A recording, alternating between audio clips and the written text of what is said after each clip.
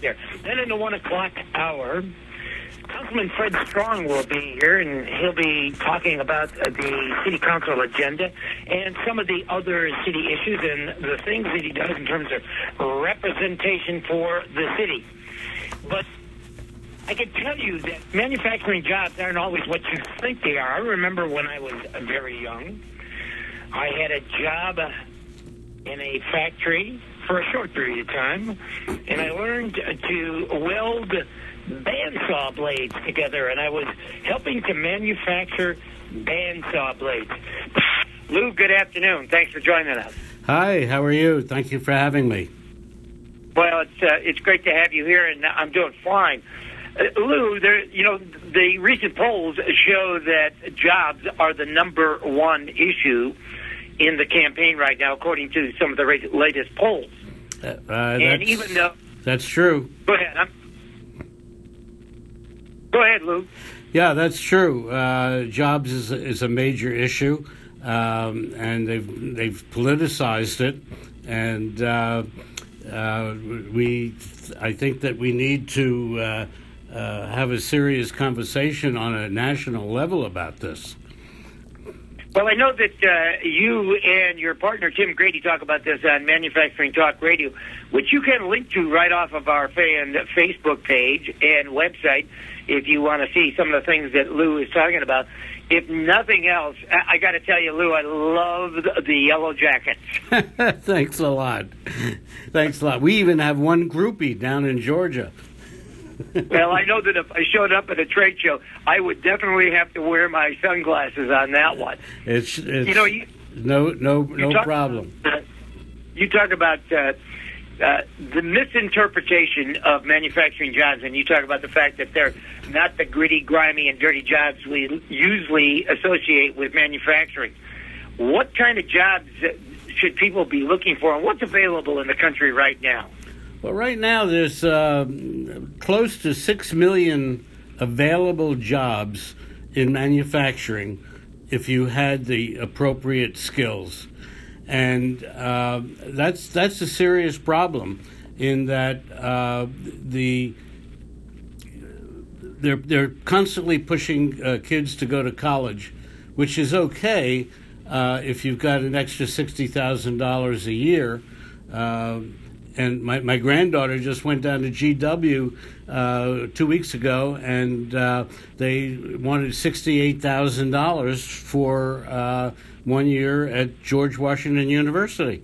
These are serious numbers.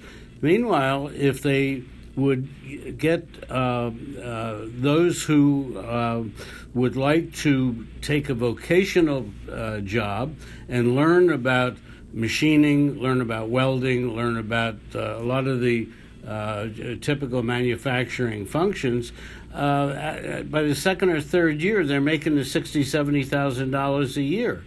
And I seriously blame the educational system. I blame the parents for not pushing the kids to rise to the level that they want to be good at and would like to be creative. And it's a real serious problem. $15 an hour doesn't work.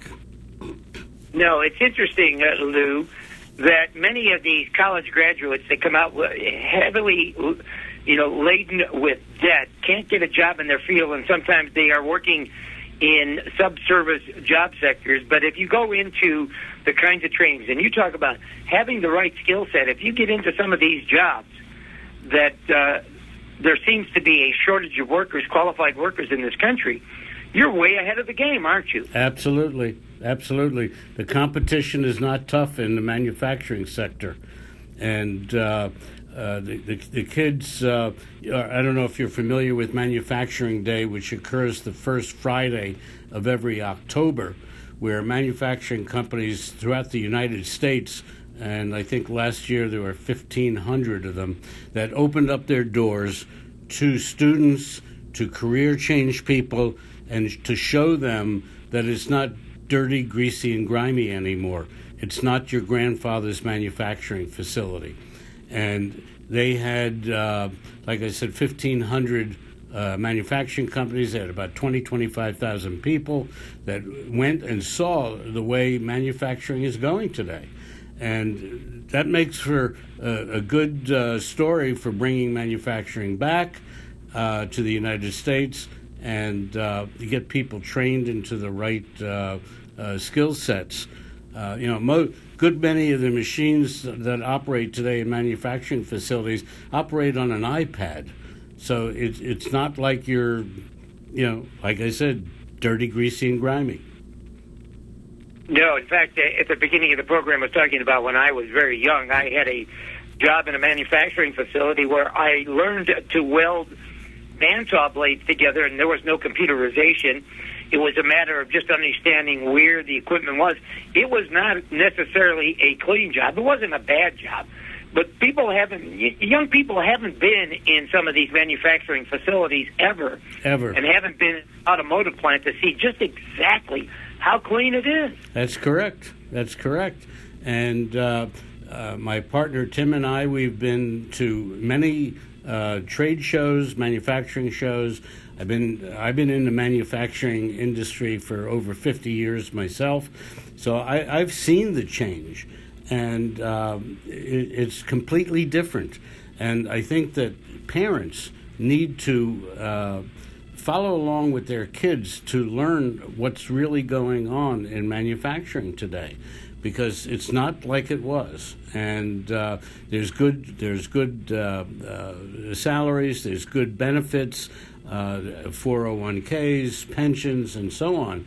And there are now 6 million open vacant jobs. Lou, you also talk about if you get one of these jobs and you find that you have the skill set to do this, and you can move up. Even some of the manufacturing supervisors are now making more than $100,000 a year. Absolutely. That's not $15 an hour either. No, not at all. And I think for the most part, manufacturing is not in the $15 per hour venue. From my understanding of the 20 million people that are in the minimum wage category, that 25% of them are in the food industry, waiters, food handlers, and so on. And then there's another aspect of this $15 wage issue, and that is, and I don't think the number is known, but what is the underground economic society earning today? Meaning, how many kids between 16 and 24 are not on the books, and they're earning $5, $6, $7 an hour tax-free, and now they're going to raise minimum wage to $15. They're going to lose 1/2 to 3/4 of a million jobs in this country in those service areas. And, who's going to pay a kid $15 an hour to deliver pizza? It's not going to happen. You're absolutely correct. We were talking about this yesterday on the program about the number of places that are closing because they cannot tolerate the $15 or moving out of the state of California. In this case here, Lou, on a personal level, you've run, as you say, a manufacturing business for some 45 to 50 years in New Jersey. Are you finding it difficult to find qualified new employment for your business? Well, typically I would say yes, but we don't. And that's because I have people that have been working for me for 20, 25 years. So we've taken that extra step to make the job a worthwhile job. We share the profits. We share a good environment. So I don't have the same problem. But I do know that there are manufacturers all over the country that are not paying the rate that they should be, and it's become very difficult for them. I've heard stories about companies that have had to create very out-of-the-box thinking to create jobs. And there's one in particular, a company up in New Hampshire, New Hampshire's a very small work pool. They got 4 or 5 companies within 10, 15 miles of where they were to open up their own school to train people to do CNC machining, do turning, and all the other manufacturing steps that are required. And they created their own school. So they're training their own people. And it's been very successful. And there's another company out in Arizona who went to a motorcycle shop and talked to the kids there and said, listen, how would you like to learn how to do whatever it is that they wanted to do and make money at it? And they did that. They hired kids out of this motorcycle shop, taught them how to do machining, taught them the skills that they needed to, and then sent them off to some vocational schools where they can learn, a proper technology and so on. And it worked for them. But there is definitely a serious problem in this country. We have women. The Women in Manufacturing organization, they're teaching these gals to become welders. A good welder today, second, third year, is earning $85,000. So we're being misguided, and when you hear the candidates on all these debates that we've had, that college. Bernie is going to give away college. Where's all that money going to come from? It's not coming from the parents of these kids to pay $60,000, $65,000, $70,000. And yet they can go to special training, learn how to use their hands instead of their minds. It's okay. It's not a bad thing to do. No, in fact, you talk about women welders. Welding is a profession that is in high demand, and you're absolutely right, Lou, that many women are beginning to understand this. You talk about having a skill set and learning some of the trades or learning some of the things that are necessary, software and the like. But the other important part is understanding where these jobs are at, and you have to be prepared to go where the jobs are at, aren't you? Absolutely. Now, where are the jobs? I'm sorry? Where in the country is the most abundant manufacturing or trade type of jobs available? Well, you have a lot in New England, but the problem there is when the kids go for training and they get their credentials and their degrees and so on in manufacturing, they immediately want to move because who the hell wants to live in Buffalo, New York in the wintertime? So the Southwest has become a real hot seat for these jobs. The North Carolina, South Carolina, the aerospace industry is in the process of moving from California to the Southeast. There's lots of jobs. And I think that people need to understand that. And unfortunately, present company excluded, the media doesn't really promote this.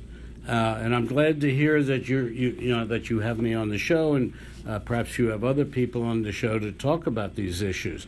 You have to inform the public.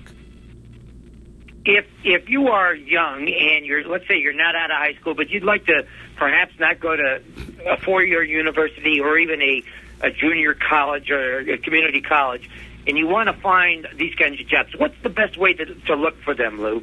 Well, here in the state of New Jersey, for example, you have New Jersey Institute of Technology. They now have built a manufacturing plant within the Institute's facilities. And these kids are learning how to produce manufactured parts in a university, in an institute regarding technology and manufacturing.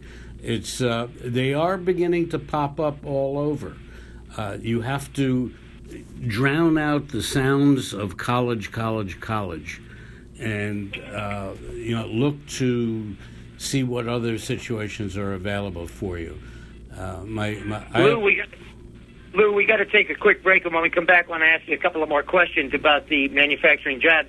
One of the things that I've always known, and I looked it up recently, one of the most successful higher education, when I say higher education, is those trade schools is DeVry Technical Institute, because it teaches people what they need to know. We'll be right back with Lou Weiss.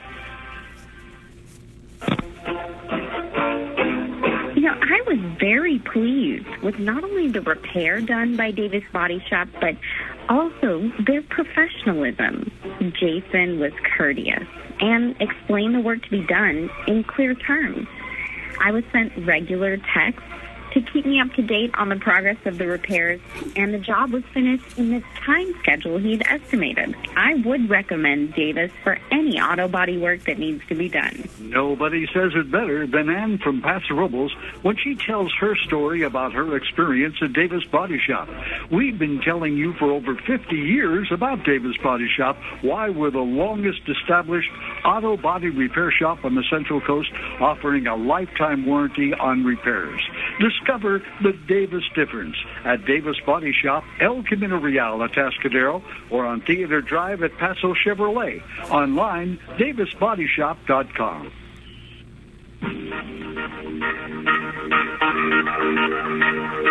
Templeton Imaging is pleased to announce their expanded diagnostic imaging with the new Siemens Somatome Perspective 64-slice CT scanner.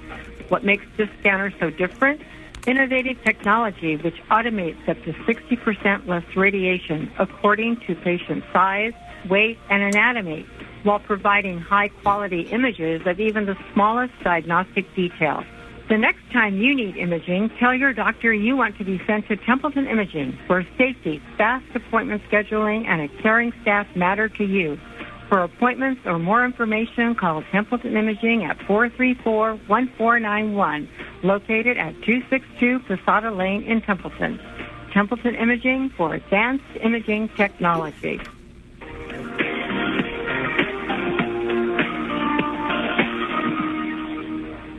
Garage door jamming?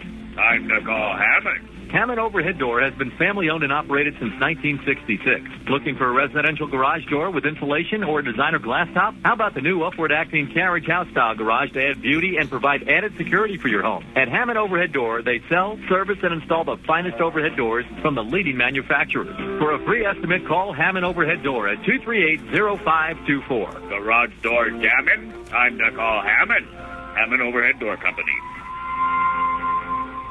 Yep, they've been hearing that for 25 years now. The Santa Lucia Rockhounds Rocks and Gems Show, April 23rd and 24th at the Paso Event Center. From local to worldwide exhibits or the Dinosaur Guide to the Rock Dock, this is truly one rock show you can bring the whole family to. Add a little to your life at the Rocks and Gems Show. You need to go. More info at slrockhounds.org. That's slrockhounds.org. Spring is here. Then comes the blazing sunlight and heat of summer. So now is a great time to get the protection of a hay cover, car or RV cover, or horse shelter. Equine Covers will get you the finest in metal structures for the lowest price around. Call 238-1632 today for a fast, free estimate, or just stop by their outdoor showroom at 1736 Riverside Avenue, 3 blocks south of the fairgrounds. Now is the time to get ready for the sun and heat with an Equine Cover. Welcome back. Once again, visiting with Lou Weiss, Manufacturing Talk Radio. Link to it right off of our website and Facebook page. One of the things I think is important, Lou, is that there are many local programs that are available to students. We have some right here in our area called Skills USA, where students can learn these kinds of skill sets before they even graduate from high school. So there are plenty of opportunities to do these kinds of things. What I wanted to ask you, though, is that we've heard from the Donald trumpeting that he's going to bring the manufacturing of iPhones and other manufacturing jobs back to this country. That's very difficult to do, and it's not likely to happen. At best, Lou, I would think that the creation of new manufacturing jobs is what should be looked for, right? Exactly. And as far as the Don is concerned, as far as I'm concerned, he's a loose cannon, doesn't know what he's talking about. But that being said, there are vocational schools popping up all over the nation. Matter of fact, in 2 weeks, we have been asked to broadcast from the United Nations for a transatlantic conference on apprenticeship programs as set up by the Germany with New Jersey Institute of Technology, because these vocational and apprenticeship programs work. It's been working for Germany for decades, and we need to learn how to do that appropriately. And as far as the Don is concerned, they're totally off the mark. And matter of fact, I'm a bit of a news junkie, and it took 14 debates in total before someone mentioned the word manufacturing.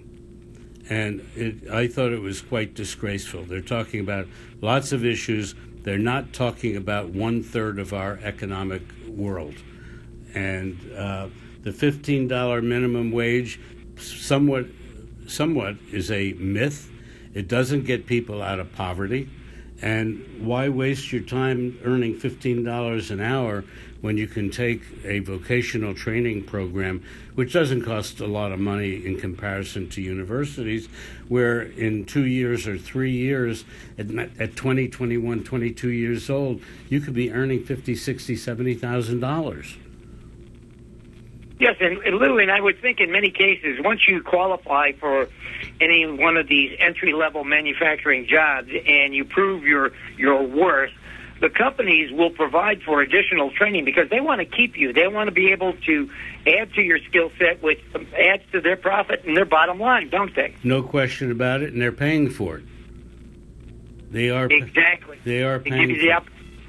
Matter of fact, one company that we know of, they started a program where they would hire kids, 20, 21, 22 years old, to be trained by a mechanic or a machinist who is going to be retiring within the next year or two. And they work side by side, hip to hip, teaching him in real life what goes on in that particular plant. And it's working very successfully. Yes, it's really amazing, Lou, how many people don't understand what's taking place in transition over the long haul. When you talk about a tool and die maker, it was always, kind of touch and measurement and things like that, but now it's all numeric and controlled. You have to learn the software programs if you're going to participate. We went to the Fabrication Machining Association in Chicago trade show in this past fall, and most of the machines there are operated from iPads, and it's not the same kind of knowledge base that you had to have 20, 30, 40 years ago. The equipment is all automated, and you just have to learn your skill sets to operate the equipment using modern technology, computers. All these kids today, I got two granddaughters. They sit on the couch and they text back and forth to each other. They don't talk to one another, and their iPad they could be using their iPad to get a job. That's exactly Lou, right.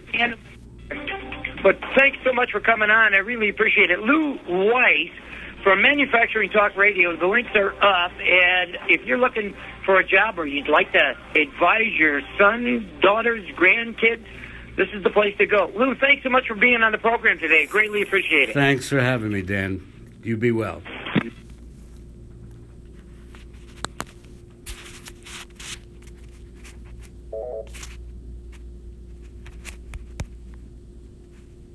This podcast is a part of the C-Suite Radio Network.